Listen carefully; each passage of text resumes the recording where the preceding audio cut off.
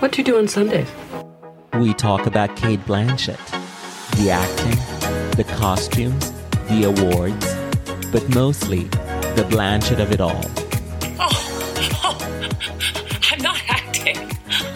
You think this is a love affair? I saw you, Erica. Meeting in the middle. This is Sundays with Cate, and I'm your host, Murtada El Fadl. Welcome to Sundays with Cate. I'm Murtada El Fadl, your host. In this episode, we continue recapping and reviewing Mrs. America, the TV miniseries about the fight to ratify the Equal Rights Amendment in the 1970s.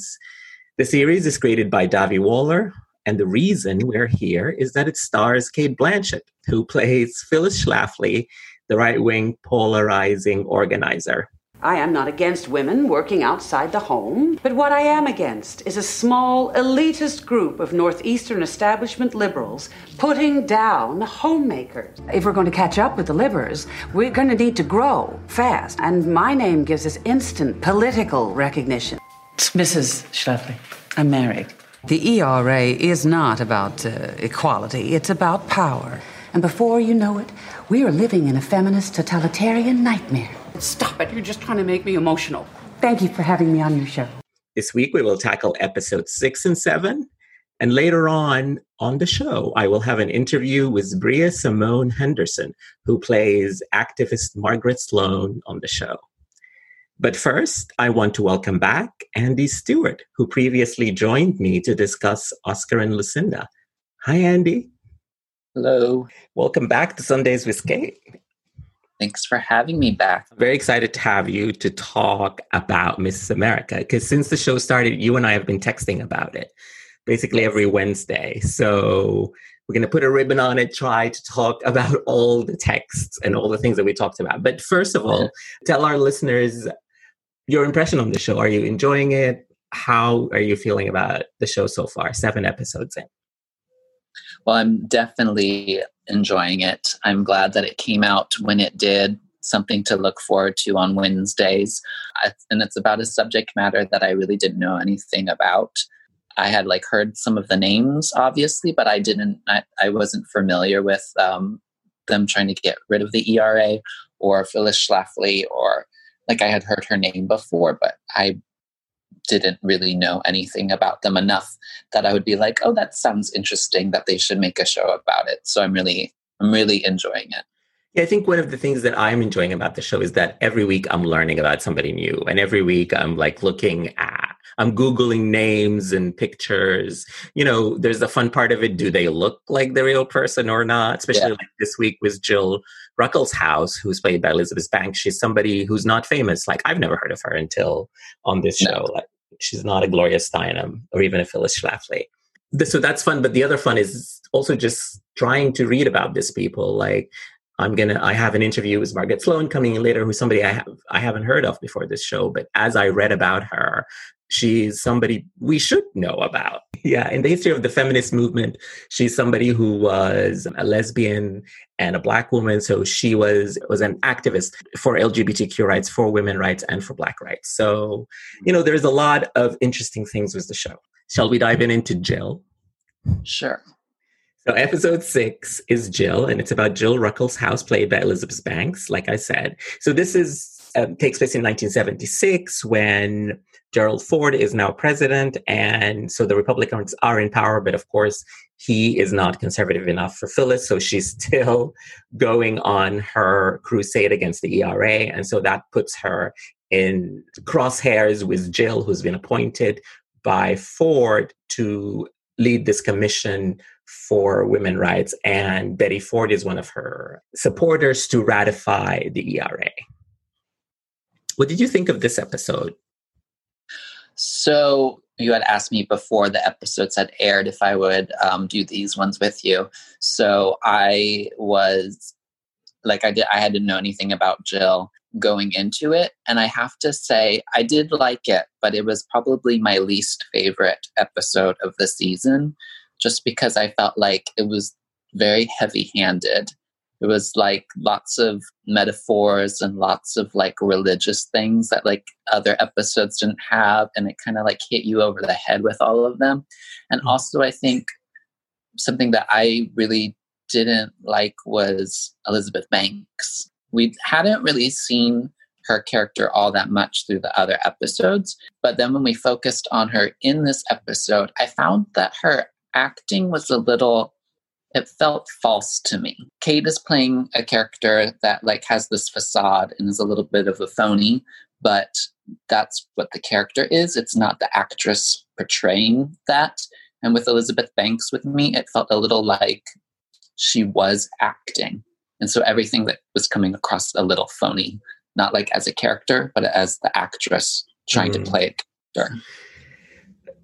I have to say, this series has amazing acting. Like, everybody's great. And when you sort of put Elizabeth Banks against these other people, she is the one who sort of like, I was fine with her, but she wasn't as memorable as Margot Martindale or as Udo Adubo or Rose Byrne, who are just doing amazing work in the show.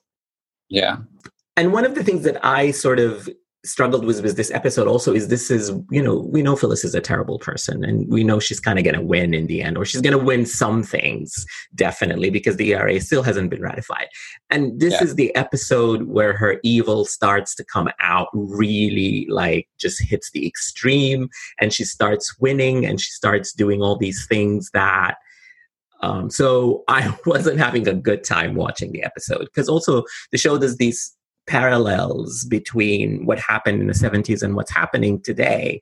And it's one of the things that make the show interesting, but it's also one of the things that make the show maybe just not a pleasant sit, because you're always watching the second wave feminists lose to Phyllis because they don't make the right decisions, because they, like in this episode, what it's dealing with is that it's showing that the Republican Party of the 70s is not the Republican Party of today. And so it's showing us Phil is going to extreme. She's going to the evangelicals. She is going to the people who want to bring down Roe versus Wade and going extreme right. And that what happened to Republican Party. And so you're watching that and you're just like, this is our reality now. And I guess this is when it all started.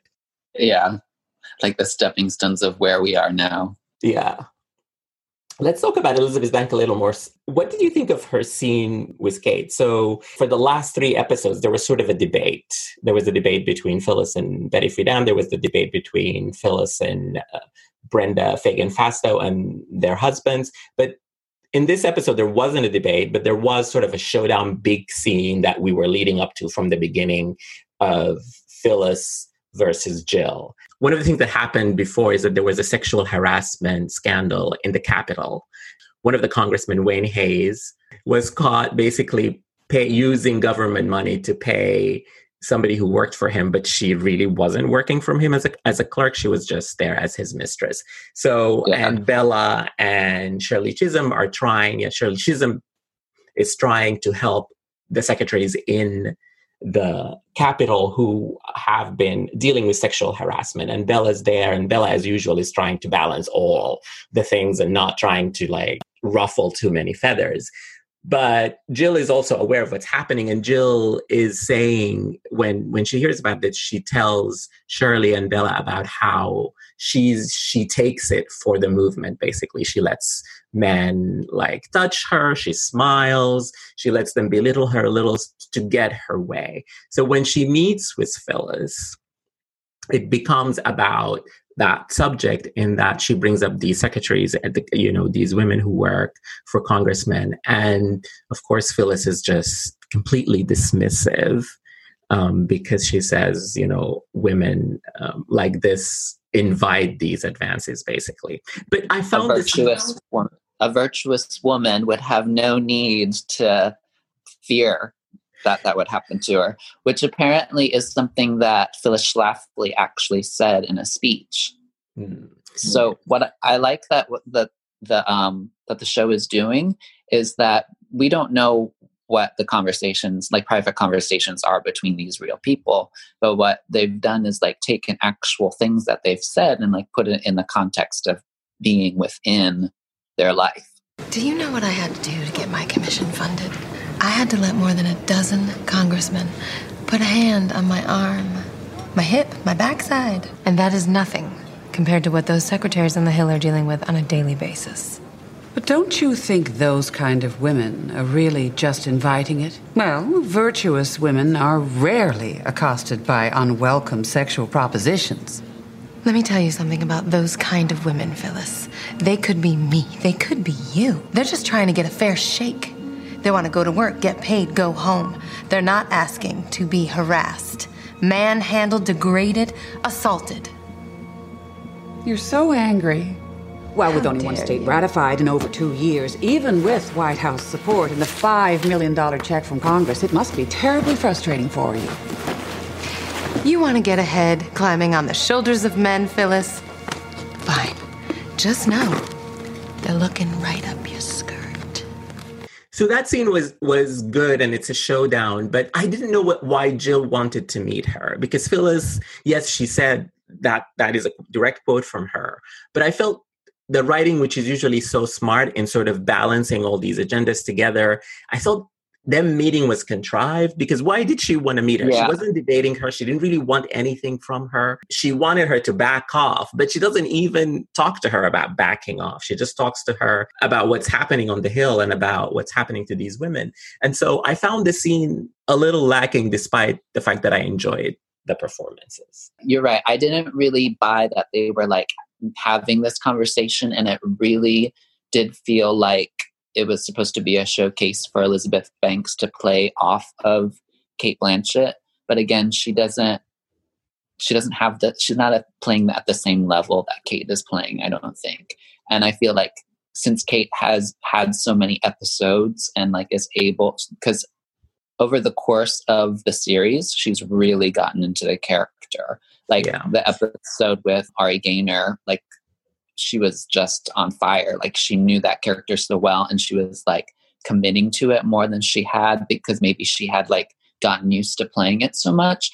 But I think that Elizabeth Banks as Jill, I remember her in the first episode. She has like a couple lines here or there. So it's not like she's had the chance to develop it the way that Cate has. So it kind of comes off as Elizabeth Banks. You know what I mean? Yeah. And I wanted more oomph from her. She's against a formidable person. And in the end, when she says that line, which is a great line, you know, you want to climb on the shoulders of men, just know that they're looking up your skirt. And she lowers her voice, and the line kind of, to me, loses its oomph a little bit in her delivery. But I think my main problem with that scene is I didn't understand what was the purpose of it. A moment in this episode, my favorite moment in this episode is when Jill, Bella, and Shirley go to meet Rep Hayes to talk about women, and they talk about equality. And he's like, so you guys will not rest until there is the equality in pay is 100%. And all three just say yes at the same time. Yeah. Why is it such a hard concept for them to understand? Right? Equal work for equal pay. And, you know, people are still talking about it. Another funny moment, and this is, you know, Sarah Paulson, who we haven't seen too much of, but I think next episode is her, when she goes with Melanie Lynskey and with Cate to meet the evangelical women. And the organization is called Women Who Want to Be Women, and www, like all the W's. Yeah, and they're like all 7 W's for short. And she's like, is that shorter? Yeah. I think the episode of Jill is fine. It's kind of a little dip. Do you think it's been your least favorite as well so far in the series? Yeah, I think so. I think there weren't as many high highs in it as there were in the other series. Like there usually is something like that's so memorable that you can't forget. And maybe the scene that sticks with me from this is are 2 scenes, and they're both all about Cate. So when she goes and meets the evangelical woman, and they go, you know, hunt a deer, and then she goes to confession after, because obviously the evangelical called, you know, homosexuals perverts. She has that gay son. She does in confession call her son a pervert. I know. I mean, you know, this episode was directed by Laure de Clermont-Tonnerre, who directed the movie The Mustang. You know what? I loved her movie The Mustang, and this is not a dig on her at all. But in that confession scene, it was very dark. I mean, a confession room is dark. So I wish the lighting was better so we could see what was happening on Kate's face. But it's fine. Kate has given us so many faces in this show so far. So I personally didn't like that confession scene. That scene and the scene with Lottie Beth, when she takes the rose and is like, this is the unborn children. And she's just like, I'm like, okay, calm down. It's like, it was too much. And there was so much religious things in this episode that like they haven't really touched on in other episodes, that I felt like it just was really heavy-handed and came out of nowhere. So the confession scene for Kate, while it's a great actor showcase, it felt very like indulgent. But don't you think they're bringing up all these religious themes now because this is the episode where Phyllis reaches out to the evangelicals, so it fits where they are in the story? Something that I don't love about this series is that it's trying to address so much, and like that's great that it's trying to tackle on all of these things, but I feel like a lot of the issues and a lot of the things that it's trying to do, because it's trying to take on everything, is they're very surfacey. So it's very like, oh, we'll talk about religion now, but then there's not enough time for them to like get in depth about it. So it's just like, okay, here's a brief thing that we're going to touch on with religion. Now let's move on to the next thing. I kind of feel like the earlier episodes were a little like that when they would talk about race, like the episode with the woman that was pretty much racist. And then also with Margaret Sloan, I felt like there was all these kernels of like ideas that they wanted to talk about, but then they never really explored them enough. But I mean, there's a lot going on, so it makes sense that they don't have time to explore all these things. But I just wish that maybe they were handled in a better way. Yeah. I don't know. I mean, I actually talked to Bria about that, about how she managed to find her way through the character through just, I think she has about 4 or 5 scenes in the 3 episodes she's in. So if you are curious, stay tuned. The other scene that I really liked is the end scene. It's like, Phyllis they go to the 1976 Republican Convention. They take the ERA there. The Republican Party, they lose, basically. They're still part of the Republican Party's platform. But Phyllis wins in that she is asked to the strategy room of Ronald Reagan. And so she goes there. And the show always does these parallels. So the callback is to Elizabeth Banks telling her all these men are looking up your skirt. So she goes there. She's in the room that happens, basically. But all these men are treating her. They're making crude jokes about women. Every one of them is putting their hand on her shoulder, on her backside. She doesn't drink. They give her a scotch, and then they berate her to drink it. And so she has won, and she's in the room, but at what cost? And so I kind of like that scene, especially it ends with the song You Don't Know Me. What did you think? So I just rewatched it because I couldn't remember what happened. You had texted, or someone had written, that last shot of Phyllis, of Kate as Phyllis in the last scene. And I was like, what happened? But then I rewatched it. I was like, oh yeah, that was really good. Like the way she like downs that scotch, and like everyone is like pawing at her like the whole time too. Mm-hmm. She is trying to get her point across, but obviously these men are not listening to her in the way that they want. And one of Reagan's people actually like looks her in the face and says like, you're going to drop this. And her reaction is just to smile and nod because there's not much else she can do about it. And that's when James Marsden is like, you haven't touched your scotch. Yeah. And like the look on her face of like disgust, but trying to hide it. And then like that swallow of the scotch, it's like, we'll get through this. Yeah. I mean, she's always these reaction faces that she has. There's so many in every episode. And in this episode, that was the one. That whole scene, because the camera goes from wide shot to mid shot to just close up. So it's a long scene, and that's how it goes. And then you have just her face on screen, and then she just lets us know what's going on. Yeah. So shall we move on to episode 7, Bella? Sure.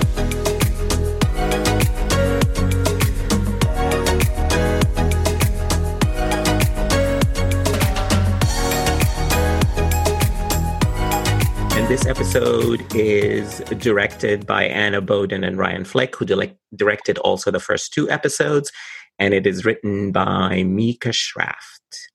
And so in this episode, it's about the National Women's Conference, or about the preparation for the National Women's Conference, which happened in 1977. Bella lost her bid for Senate, and so she's back in New York, back with her husband. And so Midge, who is one of the minor characters who appeared before, was her secretary or her assistant, comes to tell her that now that she works for Carter in the White House, they have appointed her to chair this committee that's going to run the National Women's Conference, which is a conference for women from all over America coming from states. They get elected at the state level to then come and discuss issues and come up with a platform for laws, basically. So it's like a convention, but it's only for women, and it is bipartisan. So it's not Republican or Democrat. Mm-hmm. I love this episode.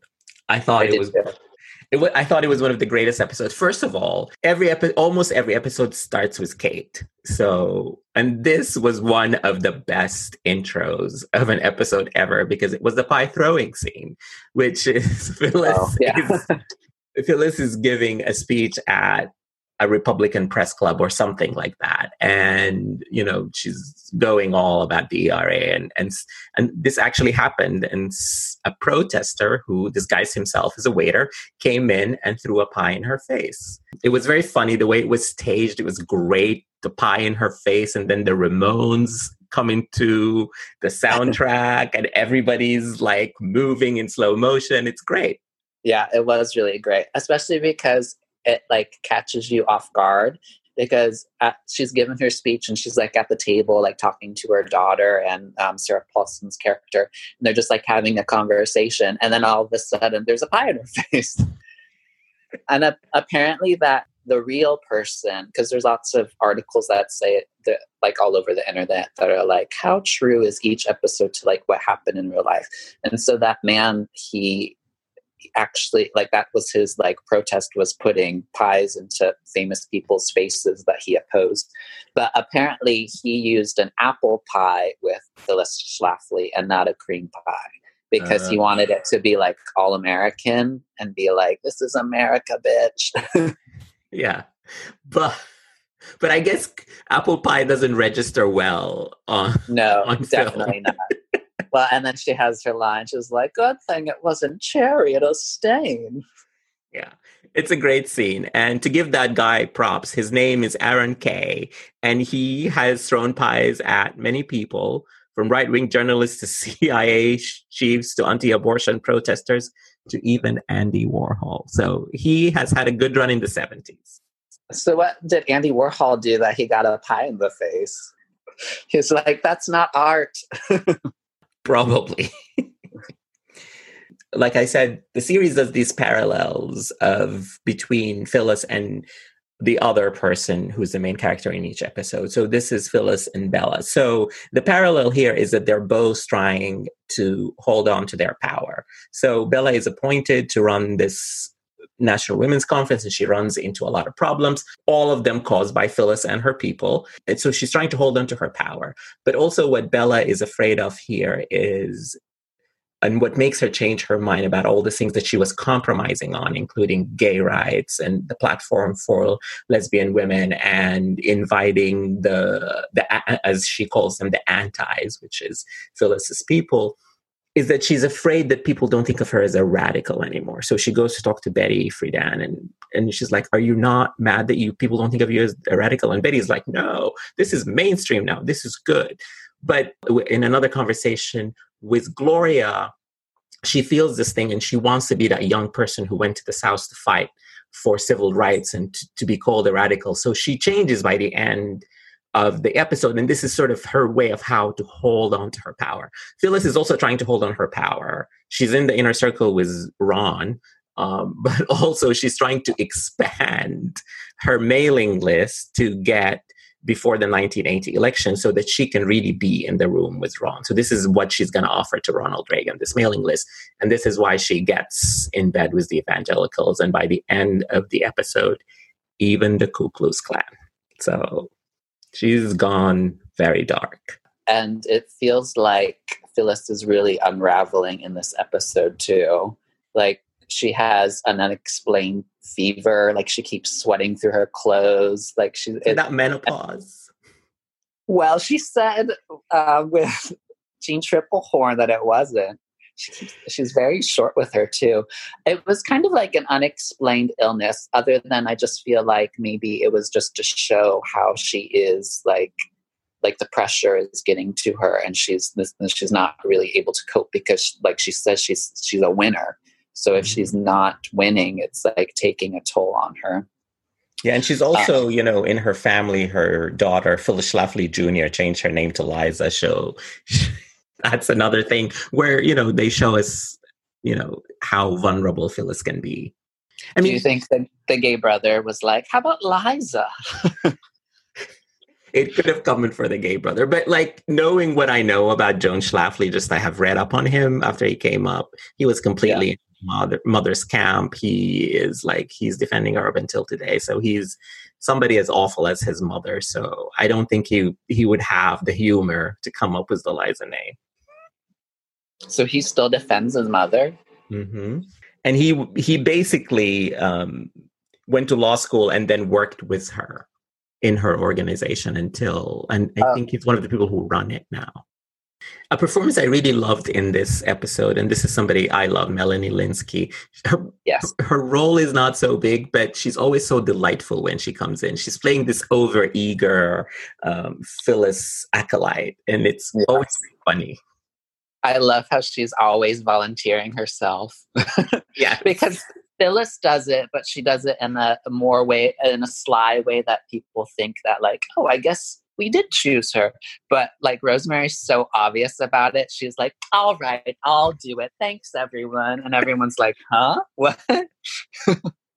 She's delightful. I love her. What did you think of Margot Martindale? I thought she was great in this episode. And actually my favorite scene was when they're in Illinois and Phyllis doesn't show. And so down in the basement, right before Bella's supposed to go on to give a speech, she actually meets up with Melanie Lynskey and Sarah Paulson. You don't know what's going to happen in that scene. This is a dynamic we've never seen before. And actually when Bella comes into the scene and says, hello, I'm Bella, I was like, oh yeah, that's right. These characters haven't met before. We've been with them for all of these episodes. So we know all of them, but this is the first time that they've actually interacted with each other. And I love how she turns the tables on them when they're talking about, we just want to be women. We want to be mothers. That's what our job is. We don't want to homemakers. be working. Yeah, right. And she's like, we don't want to be working girls. And she's like, well, has Phyllis taught you how to do all of these things, basically running a business? And she's like, and they're so offended because they're like, of course, we're an organization. And she's like, congratulations, you're working girls. Yeah. It's a great scene. And everybody in it is just playing it to the hilt. Sarah, Melanie, Kaylee Carter, and of course, Margot. She's great. Yeah. Did you know Margot Martindale is from Texas? I didn't. But Bella Abzug is from New York, and she has that Bronx accent. And I think Margot did it great. It's so pronounced in some scenes because, they're more emotional. But throughout, I thought she was great. We are here today because he fought for party reform. When I graduated from law school, my mother said to me, wear a hat and gloves. That way they won't mistake you for a secretary. Oh, when did the gloves come off? And how many hats do we think she had in this episode? So many. And Margot is amazing. I really loved her in this episode, and just throughout, she's been great. And because Bella is this woman who is loud and sort of obnoxious, and the show sort of shows you that she's always apologizing to her assistants, or firing them, or buying them a gift because she threw an ashtray at them. And also, she's somebody who is politically savvy. She's willing to compromise, like she did with George McGovern, like she was trying to do in this episode.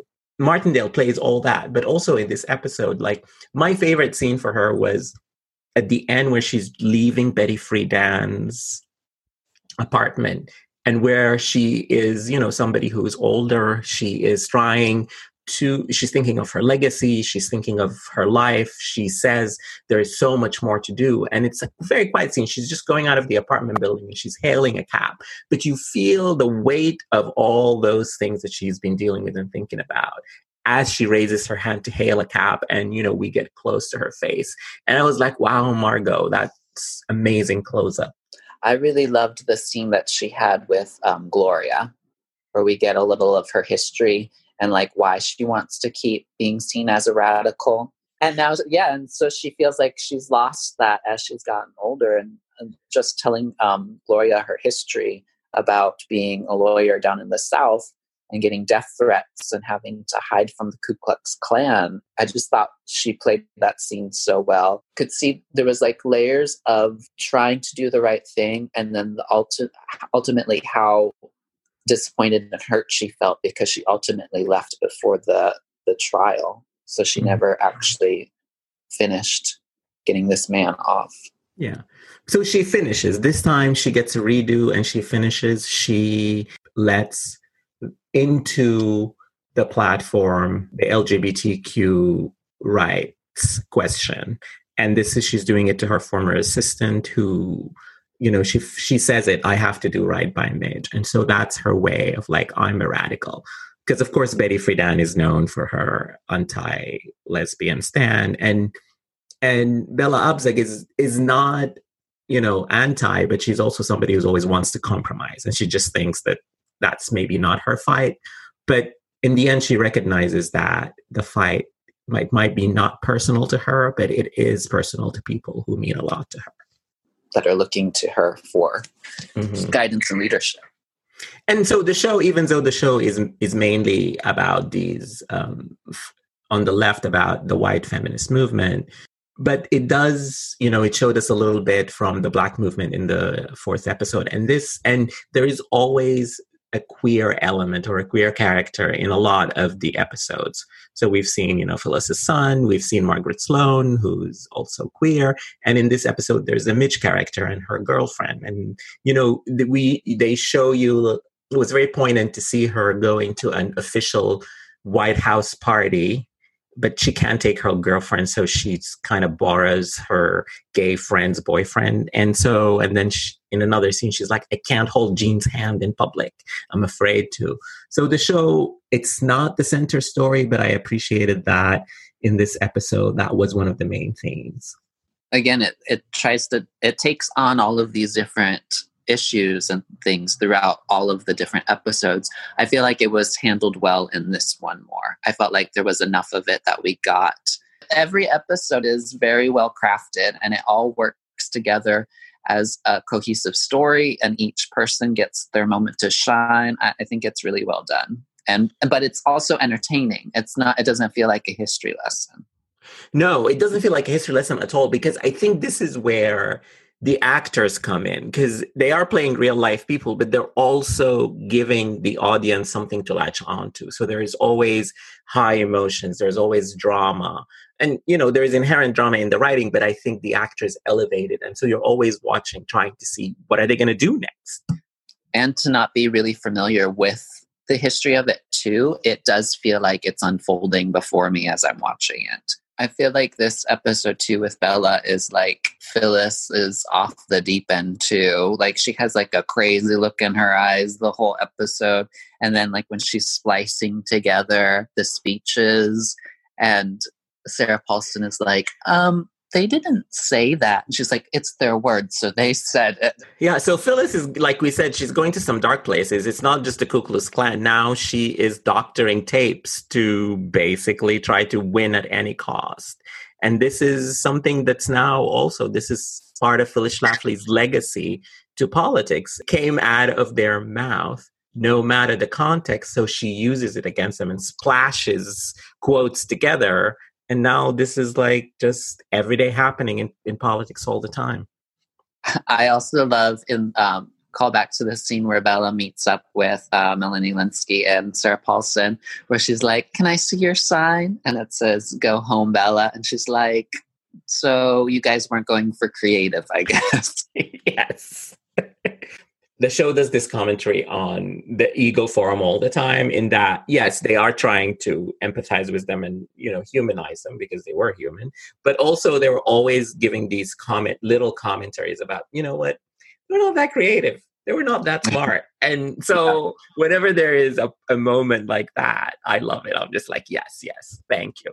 But I think they did a really good job with casting people that we already love as actresses, so that we're not necessarily, so we still have like a little bit of empathy for them, or like we're still rooting for them a little bit. Like, how can you root against Kate and Sarah Paulson? Like, you can't.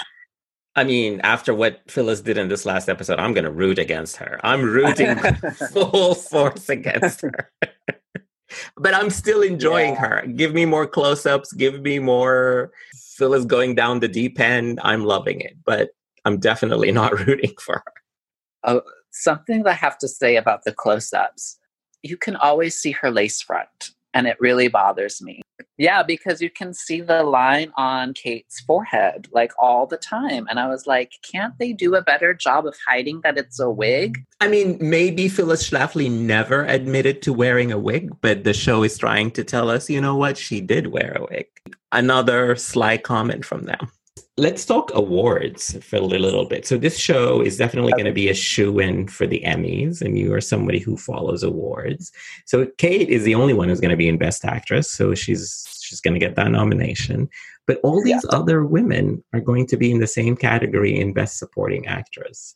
Who do you think will get nominated, and who would you want to get nominated?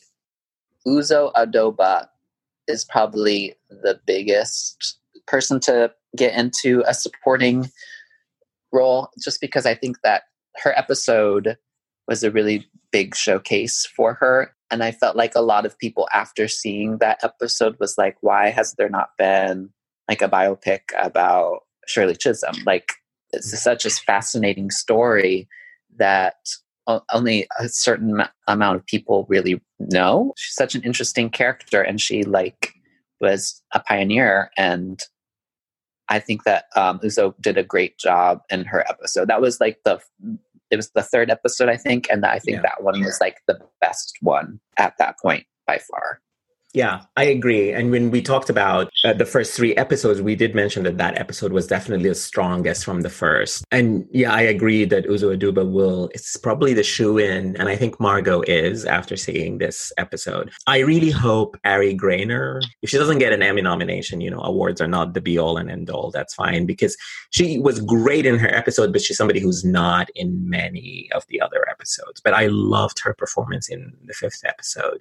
And I just hope that this show will open doors for her. Yeah, I thought that her episode was very good as well. But realistically, the whole category could be filled with all of these women. Yeah, like if we do Margot, Uzo, Rose, Tracy Ullman, Ari Grainer, and Sarah Paulson, that's 6. Yeah, there you go. Yeah. They don't need any more. Coming up next is my interview with Bria Simone Henderson, who appeared on the show as activist and Ms. Magazine editor Margaret Sloan.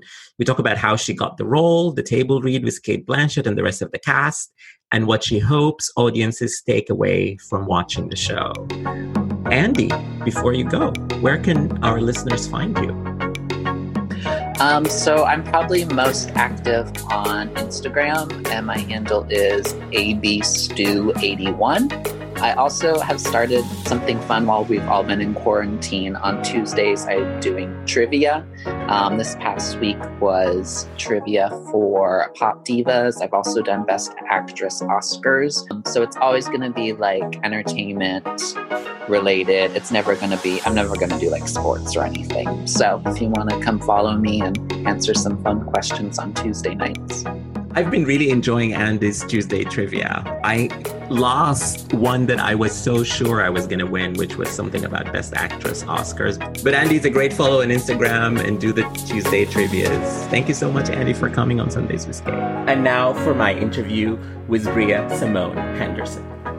As we recap Mrs. America, I'm very excited to have a cast member from the show who plays Margaret Sloan, Bria Simone Henderson. Hi, Bria. Hi, how are you? I'm doing well. How are you? I'm doing great. I can't complain. Just taking it day by day, you know. Yeah. We just got the article that LA County will probably be on shutdown until July now. So that's the news for today. And we got on New York that Broadway will not open until September, which means probably nothing else. So that's coming too for us. It's insane, but whatever it takes to get us back to some level of normalcy is necessary. And so I will do my part. But one of the things that I'm doing during this quarantine self-isolation is watching Mrs. America. Yes. And I'm very excited to talk to you. I'm a huge fan of your performance as Margaret Sloan. Oh, thank you so much. So first, how did the role come to you? Well, my agents, my reps, they sent me the breakdown. And I just remember getting the first breakdown. They just asked for a self-tape. So I remember reading the sides and reading like the character breakdown and not making the connection that this is a real person, because the sides were kind of like the characters on the sides were changed. So it was a scene that I had to do with Gloria, but in the sides, I think her name was Wendy. So there was no way I could know that this was going to be what it was. So I just used the best, my best critical thinking skills and just, my training as an actor to break down the scene, to figure out who Margaret was, because I also didn't know that Margaret was real at the time of my first self-tape. So I went and I remember it said 70s. So I was like, well, look, let me at least have a 70s gear on. Yeah. I remember walking to Ross on a really, really hot day and getting like some bell-bottom jeans and like this really like groovy top, like striped top, and putting my hair in like 2 puffs and went to my friend's house to do the self-tape. And then I submitted that and got a call back. So I actually went in, and that's when I realized that Margaret was real, because they didn't want me to wear makeup. So I was like, oh, that's specific, like no makeup. Maybe I should Google this person. So I Googled her name and her face popped up, and a few articles about her popped up. And that's when I was able to make a more informed analysis of her to kind of bring her more to life from what I got from research. Yeah.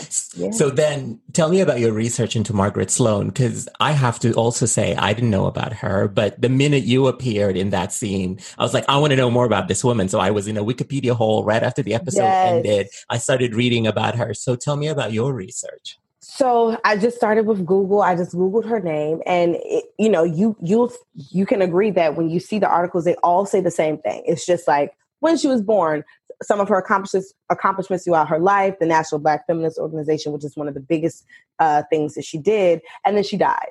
And that's all you really get on every page that, wrote about her. And so I remember really praying. I'm heavy in my faith. So I was like, God, I need to find something deeper about this woman, because I want to, do my best to bring this woman to life, especially someone who's so unknown and so unsung. And so I remember I was home back in Richmond, Virginia. That's where I'm from, born and raised. And every time I go back home, I work at DMV to get some extra money. So I was in DMV, trying to sort out mail for the office, but not really doing work, and Googling her name to try to find a gem, just a golden nugget. And I was able to look at Pacifica Radio Archives, which is a website that has a lot of recordings and videotapings back in the day of powerful leaders and politicians and organizers. And I was able to listen to Margaret Sloan and Gloria Steinem's speeches that they would do. They would tour college campuses and speak on sexism and racism and the politics over women's bodies. And so I was able to hear her voice for the first time. So that helped inform me of just who she was and how she kind of carried herself physically. And then I was able to go down an even deeper rabbit hole, and I found an interview she did, a live interview she did with I think a woman's show back in like 1977. So I was able to kind of just see how, you know, she lived in her body, and it was great just watching her move, you know, see this real woman that I hadn't seen. Like, I was researching her for like months, and I was finally able to get that piece of nugget. So I would always, like, before I would go on set, I would watch a little bit of the interview and I downloaded some of her speeches where she, you know, would recite some of her poetry, just to hear her and like let that come into me, and then let all of that go and just be honest and present in the moment with the scenes that we filmed. Can you tell our listeners a little bit about how the costumes and the hair or wig helped you get into the part? Oh my goodness. So after seeing pictures of her, the first step was to get wig fitting. So after I booked the part, like a few weeks later, the costumers and hair department were reaching out to me. And so this is my very first TV show ever. So I was just so excited, like, oh my gosh. So I went on like the Sony lot a few times to get wig fittings, and I had to get like the plastic wrap over my head, and that was really cool. And then I would come back, and then like the wig was made, and I just saw like this fro that looked so natural. Like the wigs were a big part of the show. Like, wigs were very important for the show. And you can tell, like, the wigs really make a huge difference.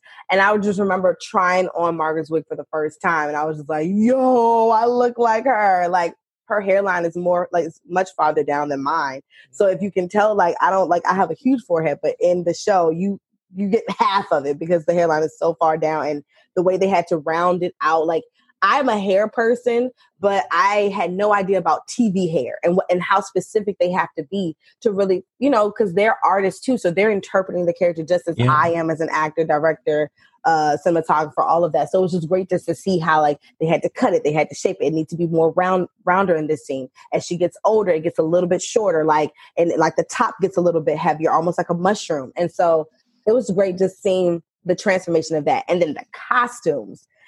Bina, who the person who did the wig was Ann Morgan, who was in charge of all the hair. She's amazing. So shout out to her.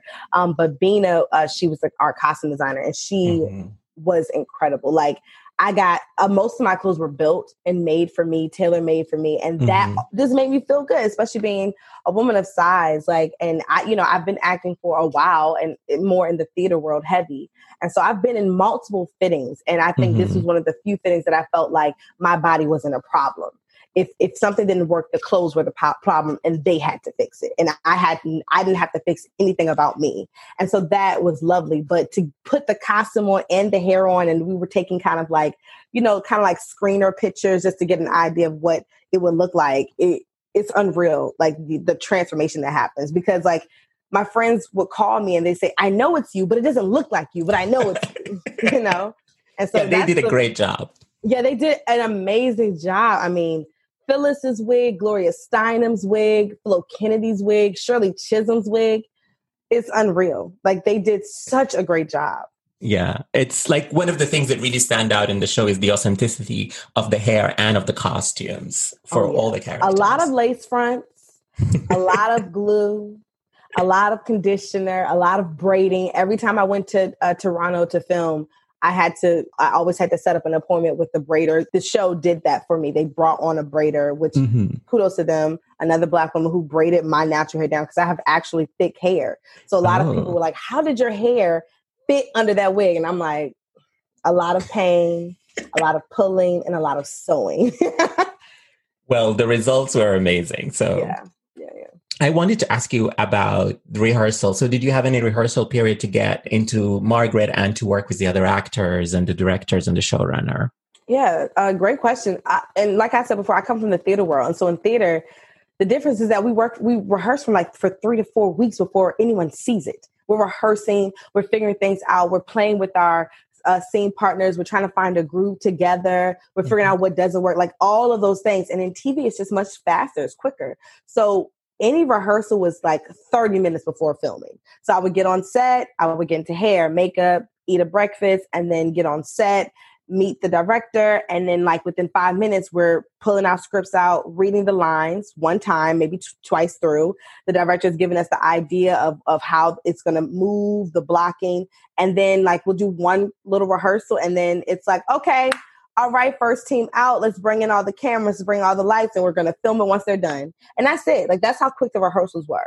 I was able to be available and present in Canada for the table read for episode 4. So that was cool to read it out. And like, of course the producers were there, directors and the other cast members, just to hear the flow of the show. But rehearsal time was very short. Mm-hmm. Yeah.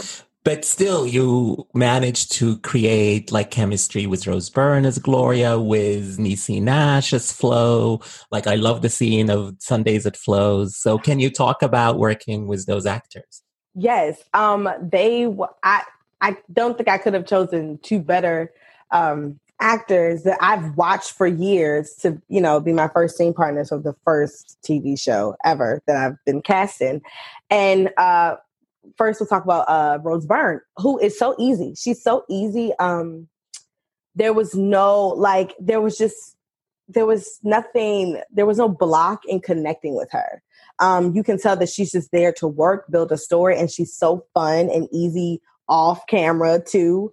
Mm-hmm. And so it was easy building the story of Gloria and Margaret and the tension and the unspoken and their relationship and how that, blossom and how it keeps going. So I really enjoyed just playing with her. It was like a nice little tennis match every time.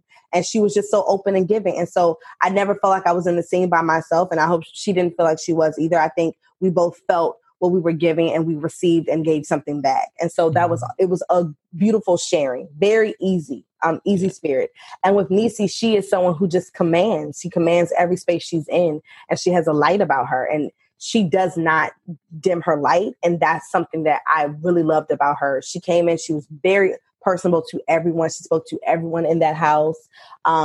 And, she kind of was the captain of that scene, She brought the energy. We had to match her. We had to rise to her occasion. And there was no ego about it. It was just, we're doing this thing.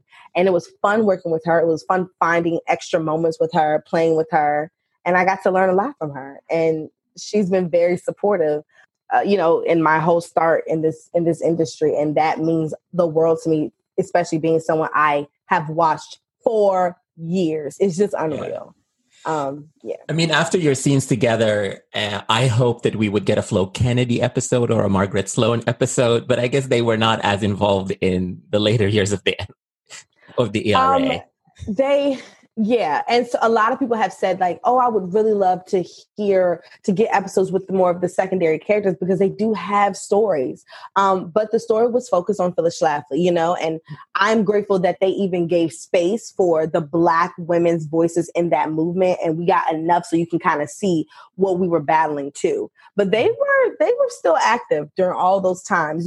Yeah, Margaret leaves to go to Oakland, but she left to go to Oakland to start a women's movement and to keep doing the activism that she was doing in New York. What I loved about your performance and about your scenes is the economy of your performance. So there is a lot that is not said in your scenes with Gloria. You have an agenda. Gloria has a different agenda. The text of the show doesn't tell us all the things that are brewing underneath Margaret, but we see it in your face, in your performance. So can you talk a little bit about how taking those slides, those scenes with Gloria, and sort of building all these other things that become apparent in your performance, but are not in the text? That's a great question. Well, just like you said before, I'm not in a lot of scenes. So it's that job where it's like, other characters they don't have to show subtext because maybe in the next scene, they have time to say it. So if I only have this one scene about tokenism, that's it. Mm-hmm. And the writing does it so well of how she navigates the conversation and still trying to say what she feels without disrespecting her coworkers being at a new job. But the director of that episode 4, Ama Asante, who directed Belle, who was just amazing. We had that conversation about white feminism and feminism and how Black women feel. And, she had to let me know, at first I was putting so much just on it, you know? And she was like, I get that that's what you innately want to do, but you are a woman of 2019. And this is a woman who lived in the 70s. So it's just a lot more danger to come in like, hey, I got something to say. And this is my voice and and how does Margaret navigate it in a way? And Margaret was a very smart woman. So her words were enough. But I know that I had to play with something else internally to show the nuances of what she was going through, and what that scene was not just about her saying, hey, I would love to write an article on tokenism. That scene was her saying, this is also how I feel. This is my experience. And I'm in a white space that sees me, but does not understand me, nor is giving me space to be a Black woman. You're just taking my womanness, but you're not taking my Blackness. And there's the problem. That was the disconnect between her and Gloria. Yeah, I mean, it shows. Congratulations to you, because I think Margaret is not given a lot of scenes, but I understood and wanted to know more about her just based on your performance. I think it's great. Thank you so much. Thank you. And I'm glad you brought up the tokenism scene, because I know that was released as a clip before. Yes, and I didn't know that we were going to do that. So when they released it as like a teaser, I was like, oh my God. My mom saw it on TV. It played all the time. And I was just like, this is unreal. Yeah, it made me so excited. I'm like, oh, who is this? I want to know this actor. I would like to explore the idea of tokenism in the workplace, where one minority is propped up to cover the experience of an entire population. That's interesting. Wait, sorry, you're not saying you feel that way here. The show is about Phyllis Schlafly. It's about the women of the second wave feminism. What do you hope, as somebody, as a woman in 2020, what do you hope audiences who are watching Mrs. America take away from it? I hope they learn something that they didn't know. A lot of these women, like I said, are unsung, are unknown, are washed under the rug of history. They're not in our history books, like Rosa Parks get what? She gets like one paragraph. Harriet Tubman gets another paragraph. So a Florence Kennedy or Margaret Sanger is not going to even get a sentence in a history book. And I learned a lot about Shirley Chisholm. Like I knew about her, but I learned a lot from this show. So I hope that they're taking away education, like a history lesson that's being brought to them in a very, in a beautiful way. It's the story, the producers, Coco Francini, Stacey Sher, Kate, Micah, and Dobby, they took good care of the story. And you don't see that a lot, especially with historical pieces and pieces based on, historical events that have happened. And so I think they took very good care of how they told the story. So what I love is that you get a history lesson, but you get it, you receive it in a beautiful way by amazing performances. But I think the biggest thing I want people to take away is that they go on Google, just like you did, and research these women and research these people of that time to really see all of the things they did and the span of their accomplishments, because it's vast, it's huge. And these women deserve to have shine. They deserve to be seen and known. So it's an honor to even bring Margaret to the screen for the first time. And I would love to stretch out her story and do something else on her, because her story is so specific and it's so interesting and unique, and there's more to it, of course. Yeah. But yeah. I loved what you said in one of the interviews you gave, that you thought, and excuse me if I'm quoting you wrong, but I think what I read is that you said Margaret is the face of intersectionality on the show. She is. She's the face. Can you expand on that a little bit? So it's Margaret was a Black woman lesbian. And something that is so amazing to me about her, so unique, is that she was all of those things, and she lived out all of those things very loudly. Her Blackness wasn't louder than her womanness. Her womanness wasn't louder than her sexuality. They were all equal. That was the package you received from her. And she was not going to sacrifice parts of her to fit any space. And you see in some of the scenes that when she's in these white woman spaces, her Blackness is still there. And she's not going to shy away from, hey, I am not white. I am Black. here is my story, and you have to accept the fullness of me. When she was in the Black women spaces, who in those spaces that did not, that wanted her to put her sexuality on the back burner to fit their agenda for their freedom and their equality and their space in politics, she did not do that. It was like, no, I am all of these things. And in like the civil rights spaces, I know she felt unseen sometimes because of her Black womanness, because the civil rights, movement was more about the Black man's agenda and not the Black woman's agenda.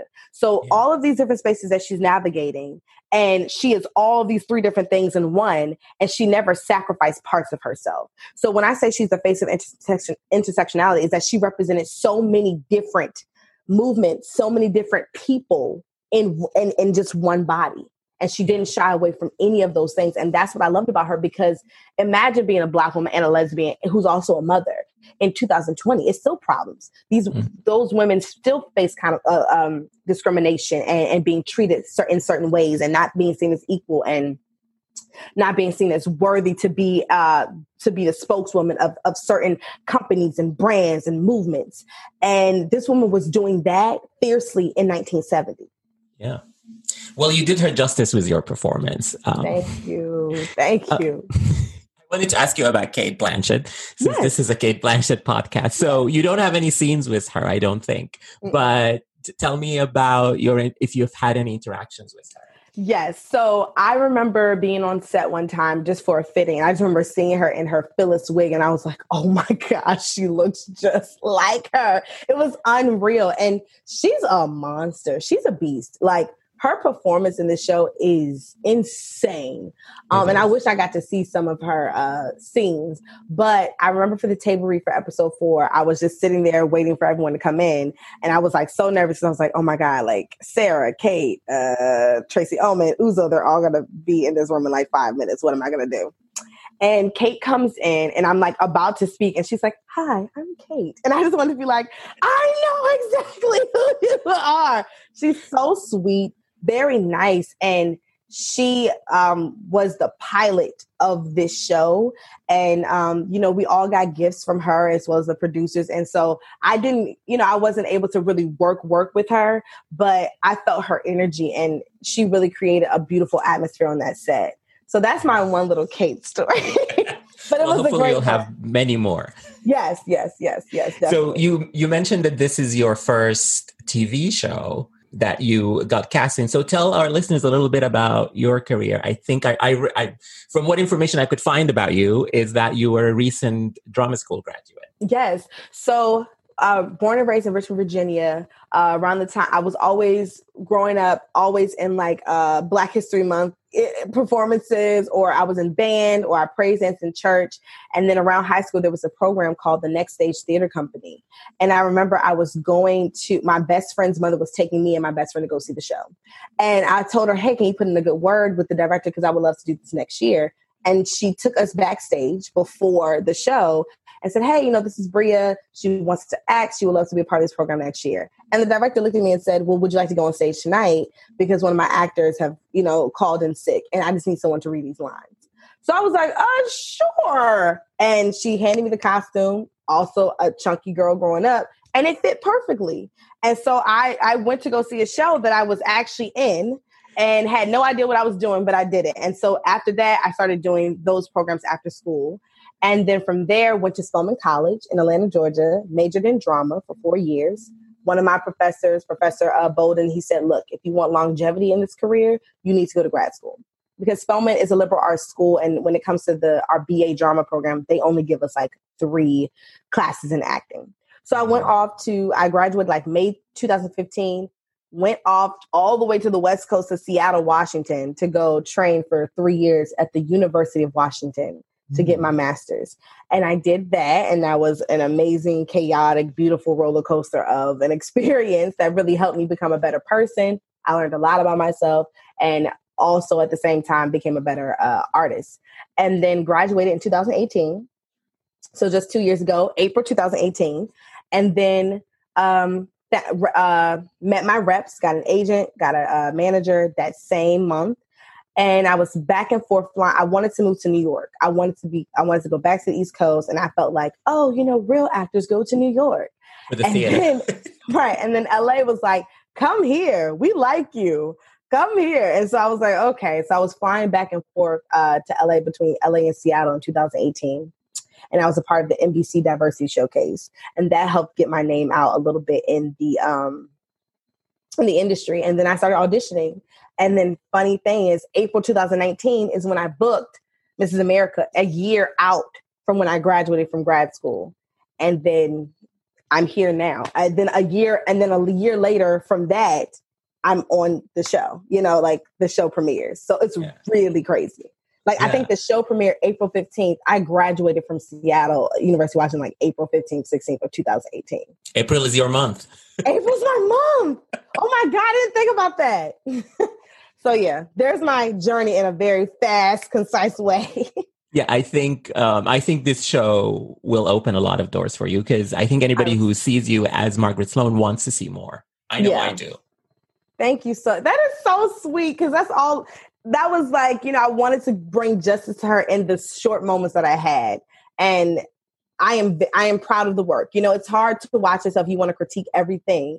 But at the end of the day, I was like, wow, I do feel like her story was told, and everyone, the viewers, will understand fully what, who Margaret was in the short moments you have with her. Yeah. So I'm going to ask you one last question. So I do this podcast in admiration of Cate Blanchett. She is the actor. And one day she will be on this podcast.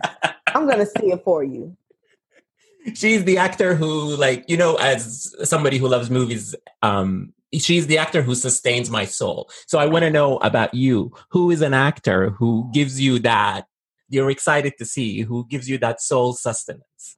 Oh, that's a hard question. Who is an actor that sustains my soul? That is deep. Wow. Or somebody you just love to watch all the time. Meryl Streep. But another actress I have to give praise to is Aunjanue Ellis, who just played Dr. Maddie Moss Clark. She's been in the game for years. But every time I watch Meryl and Aunjanue, I'm always like, she about to eat. And it's just, and I'm always rewinding, like, do y'all see that? Talking to myself, because it's just me in my room watching. I'm just like, do y'all get what just look at her. Yes. Those are people who I think sustain myself, but I have a list. Yeah. Yeah, I love Meryl. I love Aunjanue. I think they're both great. So, yeah. Thank you so much, Bria, for coming on Sundays with Kate. Thank you so much. Thank you for your patience. I'm glad we could do this. And this was a great interview. Great questions. Thank you so much. I think this is the start of a brilliant career for you. I hope to see more and more of you. Yes, from your mouth to God's ears. And that's our show this week. My thanks to Bria and to Andy. You may find me on Twitter at ME_says and follow the podcast on Twitter and Instagram at Sundays with Kate. All our previous episodes of the show are available at sundayswithkate.com or wherever you get your podcasts. And until next time, thank you for listening.